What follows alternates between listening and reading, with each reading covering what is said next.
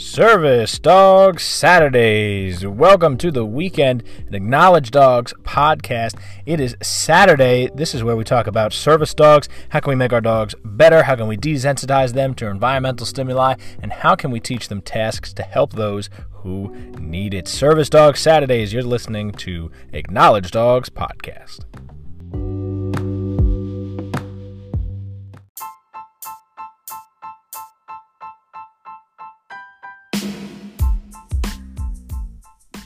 Hey guys, I just want to take a moment to thank today's sponsor.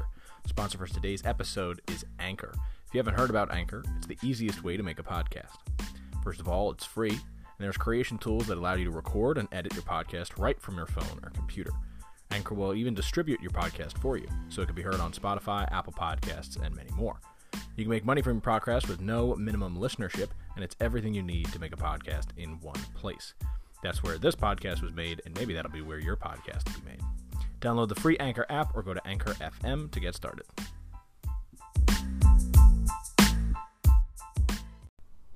Welcome to the show, guys. I am your host, Michael Aceta, owner and head trainer of Matador Canine. If you need help training your dog, head over to MatadorCanine.com. Again, that's MatadorCanine.com, and ask for a free consultation. We can get you started and help you reach your goals faster than if you tried to do it on your own. Welcome to the show. Today, we are talking about assistance dogs. Assistance dogs. You may have heard the term service dogs. That is a subcategory of assistance dog. Assistance dog is the overarching umbrella of any dog that is taught to assist us with something. How simple, right? They're assistance dogs. They're meant to help supplement something we're already doing. And they fall under three main titles. Service dog being one of them. Service dog is probably misused often and the most common that you hear. Oh, I have a service dog, Oh, I met a service dog, I worked with a service dog, whatever it may be. So service dog is probably the most common.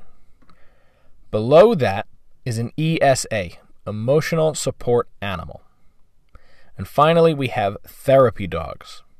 Therapy dogs are a complete different classification, but they're still under the category of assistance dogs.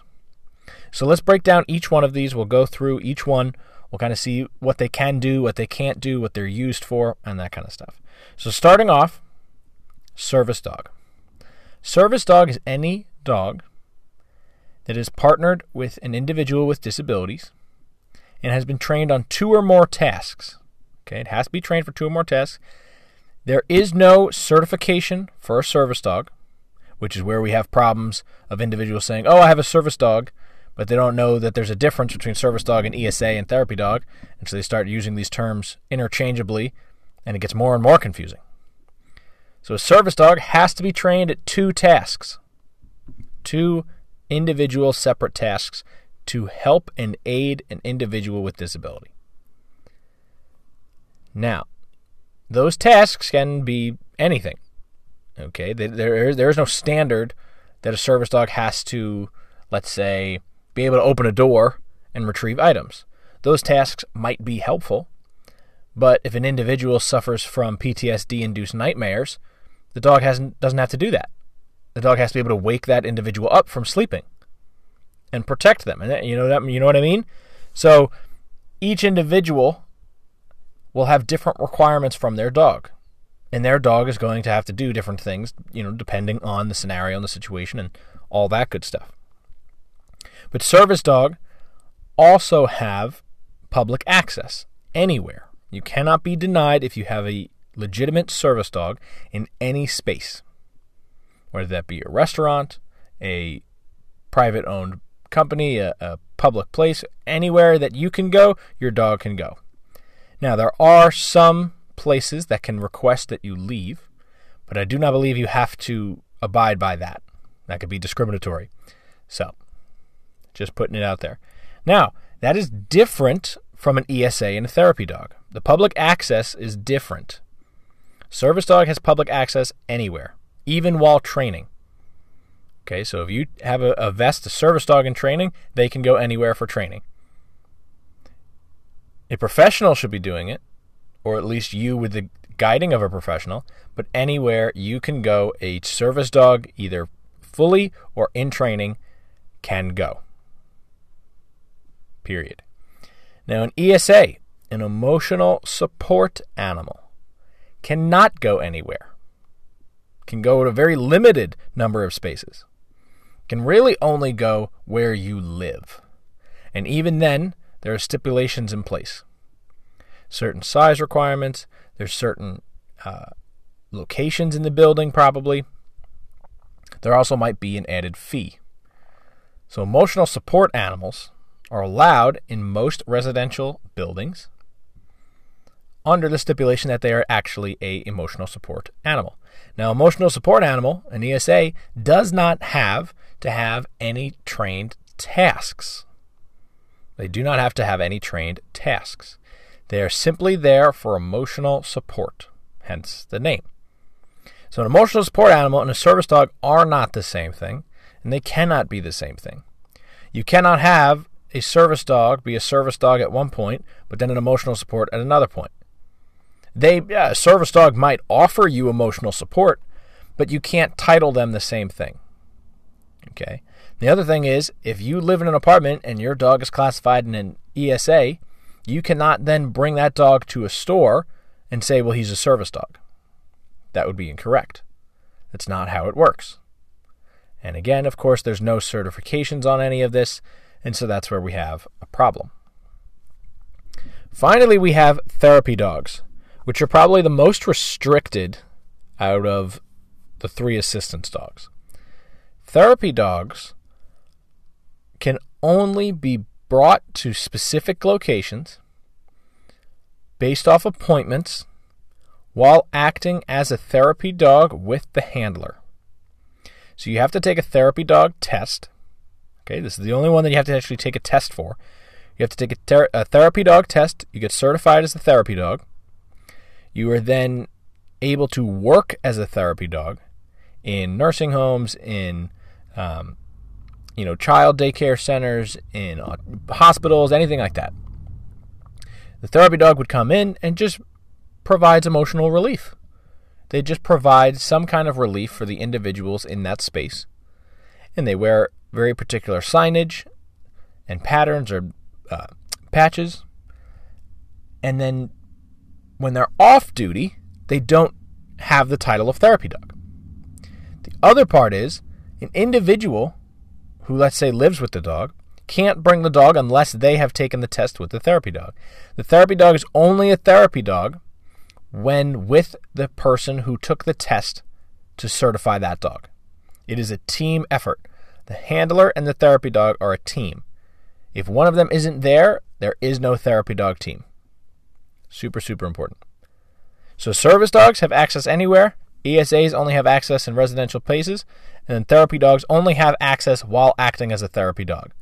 And it has to be based off appointment and signage and all that stuff. It can't just go anywhere. So why is it so important to distinguish between the three? They are all trained at different levels. They all have different requirements, which means we have to treat them differently. Now, you could say that there are some dogs in the world that are perfectly tempered and well-behaved and they should be able to go anywhere, but they're not. Why is that? Well, that's a great question, and I don't actually know the answer. Why can't we have dogs everywhere? I could hypothesize as to why we can't have dogs everywhere, right?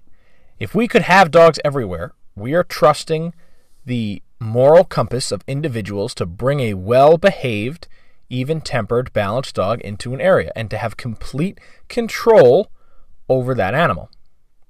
In most cases, that individual is not going to have the same control over their animal as a trained professional.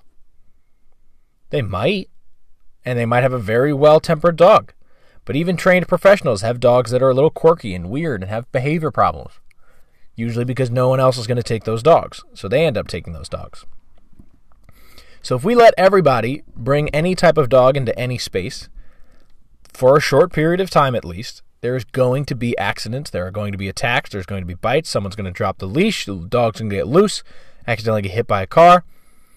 And the individuals who have spent years training and perfecting and working with their dog are going to suffer because everything's going to shut down and go, nope, can't have dogs in here.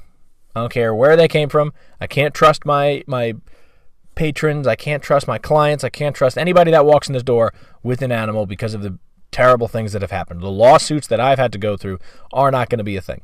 Right? That's what somebody's going to say.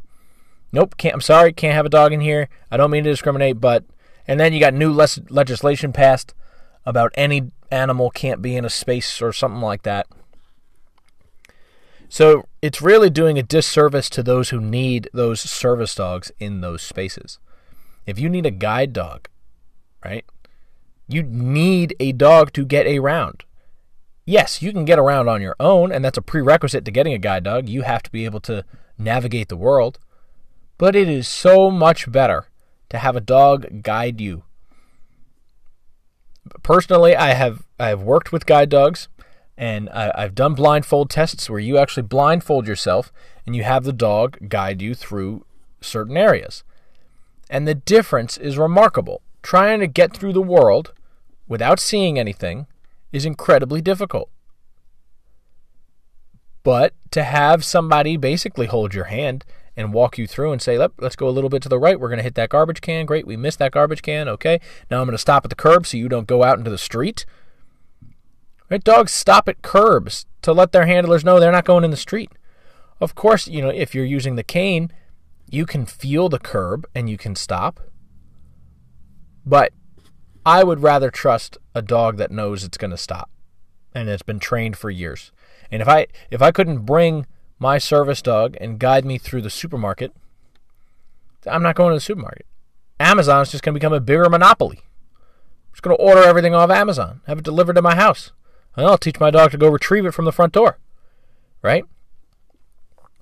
So if we shut down access for individuals that would like access, right? Already so much of their life is spent in their house. They want to go out and they want to do things. And if we ruin that by not allowing dogs anywhere, we're just doing a disservice to them. The other part is morally, it's just wrong. If you do not have a service dog and you are pawning off your dog as a service dog, it's a problem. You need to talk to somebody, right? Because you are intentionally lying because you want something for you. Right? You are lying about what you have and the amount of training that you've done. Clearly, some individuals, just do a quick Google search, watch on YouTube. Some individuals take their ESAs or any other dog that they classify as an assistance dog, whatever other titles they use, and they bring them into public spaces, and the dog is out of control. And when asked to leave, they just pull an ESA card or a service dog card. Oh, well, it's a service dog. And the manager goes, okay, well, I can't kick him out, but you got to get better control of your dog. And now it becomes discriminatory. That's a problem. That is a problem. The manager's trying to do right by his business and company. The owner is lying. The dog has no idea what's going on.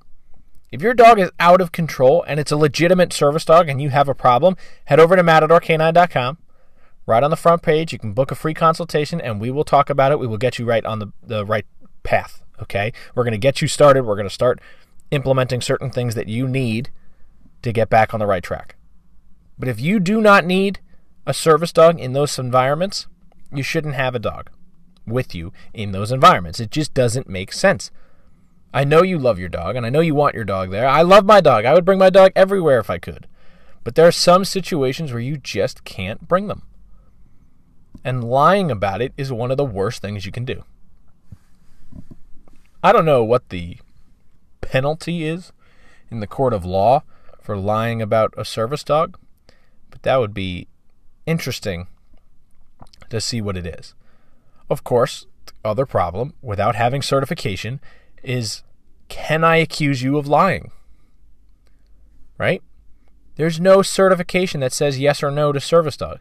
You can go buy, and I think it's a scam, right? You can go buy a certification online, but that doesn't mean that it's a real certification. It doesn't mean anything because there is no certification. I think it's like $149, something like that. And it's a whole packet. You get a vest, you get a name tag, you get an ID card, you get all this stuff. That's not a real certification. There's no test, first off. Right? Certifications, in most cases, if not all cases, require some kind of test or proof of experience, proof of requirements met for the certification. If it's just, oh, what's your credit card number and what's your address so we can ship you the supplies, that's not a certification. That is a scam. That is one of the biggest scams in the dog training industry, and that is awful. If you've done that, I'm sorry you wasted your money. If you plan on doing it, you're welcome. I just saved you from spending that money on something that's useless. Put in the time, put in the effort, have a dog that's perfectly trained. Again, if you need help, head over to MatadorCanine.com. It's MatadorCanine.com. We will help you. Service dogs can go anywhere. ESAs can only go in residential places. Therapy dogs can go anywhere when they are acting as therapy dogs. Now, what happens if you want to switch your dog from one to the other? I guess you could do that. Got to put in the work. And you can't use the title interchangeably, right? They can't be an ESA when you're at home, and then you want to bring them and have them be a therapy dog. Right? I mean, I guess you could do that, but you can't do the service dog part. But if you're going to have your dog be an ESA and then a therapy dog, it's got to be clear. And you can't fuddle the lines. Right? You can't say, oh, it's a therapy dog. A therapy dog certification might help you in the apartment search, just like a Canine Good Citizen test will help you. Right? If you actually get your dog to pass the Canine Good Citizen test and you show your renter that, if you live in an apartment complex, then it can help maybe waive some fees, maybe convince them that your dog is well behaved and should be able to live in the apartment that you want to live in. Otherwise, you got to find a whole different apartment. Right? You're just showing them that the dog you have has passed a test that proves they are more respectful, more well-mannered than the average dog. Better than the average bear, right? So that's Canine Good Citizen. That has nothing to do with service or ESA or therapy dog. It just, that was a quick tip right there. Canine Good Citizen test, take it. It can help you out with apartments. But therapy dogs, there's a couple different tests that they have to do, okay? And when they pass those tests, then they can go on to visiting people and individuals. So, if you want your dog to be a therapy dog, you have to have your dog focus around distractions. They have to be able to move through crowds comfortably and respond to you, not just go towards everybody they see. They have to be able to ignore food. They have to be okay with medical equipment like a wheelchair or a hospital bed or things like that. They have to be able to do a 20-foot recall. They have to know basic obedience. Basic obedience. Sit down, stay, come, heel, right? They just have to be with you, focused on you, despite all other distractions of food and people and excitement and all that. They have to focus on you. They also have to be calm. Okay, I'll tell you guys a quick story. It's my favorite story I tell everybody. Dog's name was Neptune. Okay? He was not meant to be a therapy dog. Okay? He was not meant to be a therapy dog under any means. And this was while I was training dogs in college. I was learning about training. This is my second year. Yes, second year. And dog's name was Neptune. I loved him. I loved Neptune. I would take Neptune any day of the week, despite my financial situation or anything like that. I would take Neptune in a heartbeat. He was a pit bull Dutch Shepherd cross. Beautiful dog. Loved him. Goofy as all hell. And we were in a therapy dog class. We were learning about therapy dogs. We were studying therapy dogs, and we were going to take the therapy dog test at the end of this class. So we had 15 weeks to train a dog from start to finish to be a therapy dog. Now, I do have to precursor this with the fact that Neptune was used in other classes for other things. So when you're training your dog for service or ESA or therapy, that should really be the only thing you're teaching them. Don't try to do schutzen. Don't try to do bite work when you're trying to teach your dog to be calm around people. Don't be doing agility when you need them to relax and stay calm. Don't be doing frisbee when you need them to relax and stay calm. Don't do anything exciting. Only reward calm relaxed behavior, because that is one of the most important parts. Your dog can't be jumping around, freaking out every time they see a ball, because you're going to then have to desensitize that later on. And the more exciting you make that ball, the harder it's going to be to desensitize. Right? You need your dog to be with you, focused on you, despite all other distractions. So with Neptune, he was used in a search class, okay, a tracking and search class. So he would have to find an individual with his ball and get super excited to see them. That's what motivated him to pull somebody along a trail and get to that person. They were also doing some agility with him. He did a whole bunch of stuff. He had so much energy he could do things all day long. So I was tasked with trying to teach him therapy dog work, and this was not his thing. He did not enjoy it nearly as much as he enjoyed searching and finding people and getting his ball. Clearly, one's boring and laid back, and you just get rewarded for relaxing, and the other version is overexcitement and crazy and wild, and that's the kind of dog he was. So the day of the test comes. We had done all the behavioral training that we had to do. We taught him every task. In practice, he was able to do those tasks with a fair amount of accuracy. We never got up to a variable reward schedule, which if you know about variable reward schedules, you can go back and listen to our podcast about it, or you could message me on any social media platform, and I'll be more than happy to help you understand variable reward schedules. It's one of my favorite techniques for training dogs. But we did not get up to it. We did not have enough time. By the time he had finally learned it, we were working on intermittent reward schedules, and we did not get to a variable, which is clearly a lot better when you can't use treats on the test. Okay? Can't use toys, you can't use treats. So then, I ran Neptune for 2 hours before this test. That's the kind of energy level this dog had. I woke up early, I got the dog, I ran him forever on a football field. So he would run back and forth, back and forth, back and forth. And he just kept running and running and running. So I finally get him to lay down. He finally is like, all right, maybe I'll take a break. So he lays down. I put the leash on him. We go inside. We're ready to take the test. I put him into a down. I tell him the word relax, which he learned as a nice calming behavior. Roll your hip, almost lay down on your side. And we had worked on duration with it. So he was going to stay there for a relatively long time, which was great. At least I thought. The evaluator comes in, starts getting all the paperwork and everything, and all these other dogs come in. I have a whole bunch of dogs in one small room going to take this test. And the evaluator comes in, and she's handing out paperwork. As she hands me the clipboard, Neptune jumps. Right then and there. Done. Over. That was it. That was it. That was the failure of the great Neptune. He jumped up at a clipboard. But that is enough to have a dog fail the therapy dog test. Why? Because if a dog jumps up on an elderly person, that person's going down. If a dog jumps up on a kid, that kid's going down. And in both those scenarios, those individuals are going to get hurt. So how is it that for therapy dogs, we have such high standards, which are important? I'm not saying they're not. I'm saying it's important. But why don't we have those standards for service dogs? Why don't we have those standards for ESAs? Right? If your ESA isn't better than the average dog, then just say you have a dog. Right? Any dog can provide you emotional support.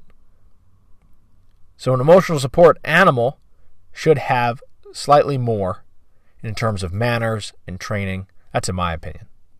You shouldn't have an out-of-control ESA that causes more stress to you. Right? Animals can cause us stress, just like we can cause stress to animals. So if your animal is causing you stress, that's a problem. You need to get that resolved. Head over to Matador Canine. Let me help you out. Okay? If your dog is causing you stress, you need help. Especially if they're supposed to be an ESA and actually give you emotional support. Doesn't make sense for them to be giving you emotional support and stress. That's going to drive you nuts. That's a weird relationship where people are with you and then they're not with you and you get abandonment issues and it's terrible. That's not what you want. You want a reliable, loyal companion that is going to be there every step of the way that you need them. So service, ESA, and therapy are all assistance dogs, and every assistance dog should have some level of training, some level of understanding basic obedience commands, manners, a solid leave it, and desensitizing to the environment in which they live. I'm not asking for dogs that live in the country to be okay with living in the city, unless that dog goes to the city. But a dog that lives in the city should also be able to live in the country. A dog that lives in the country should also be able to live in the city and should be able to adapt. And you, as the handler, the owner, should be able to have the skills to train those dogs in that environment without worry. Again, without stress. We don't want to stress our dogs out, and we don't want to be stressed. These dogs are there to assist us through life. So let's assist them in doing so. Thank you guys for listening to the podcast. You can follow us on any social media platform. I'll see you guys there.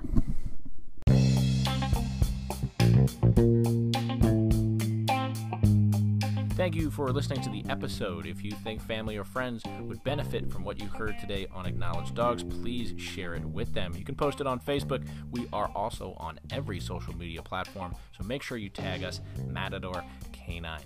You can also head over to Matador Canine and schedule a free consultation to talk about coaching and reaching the goals with your dog and those problem behaviors. Reach the goals that you want and have the dog that always listens.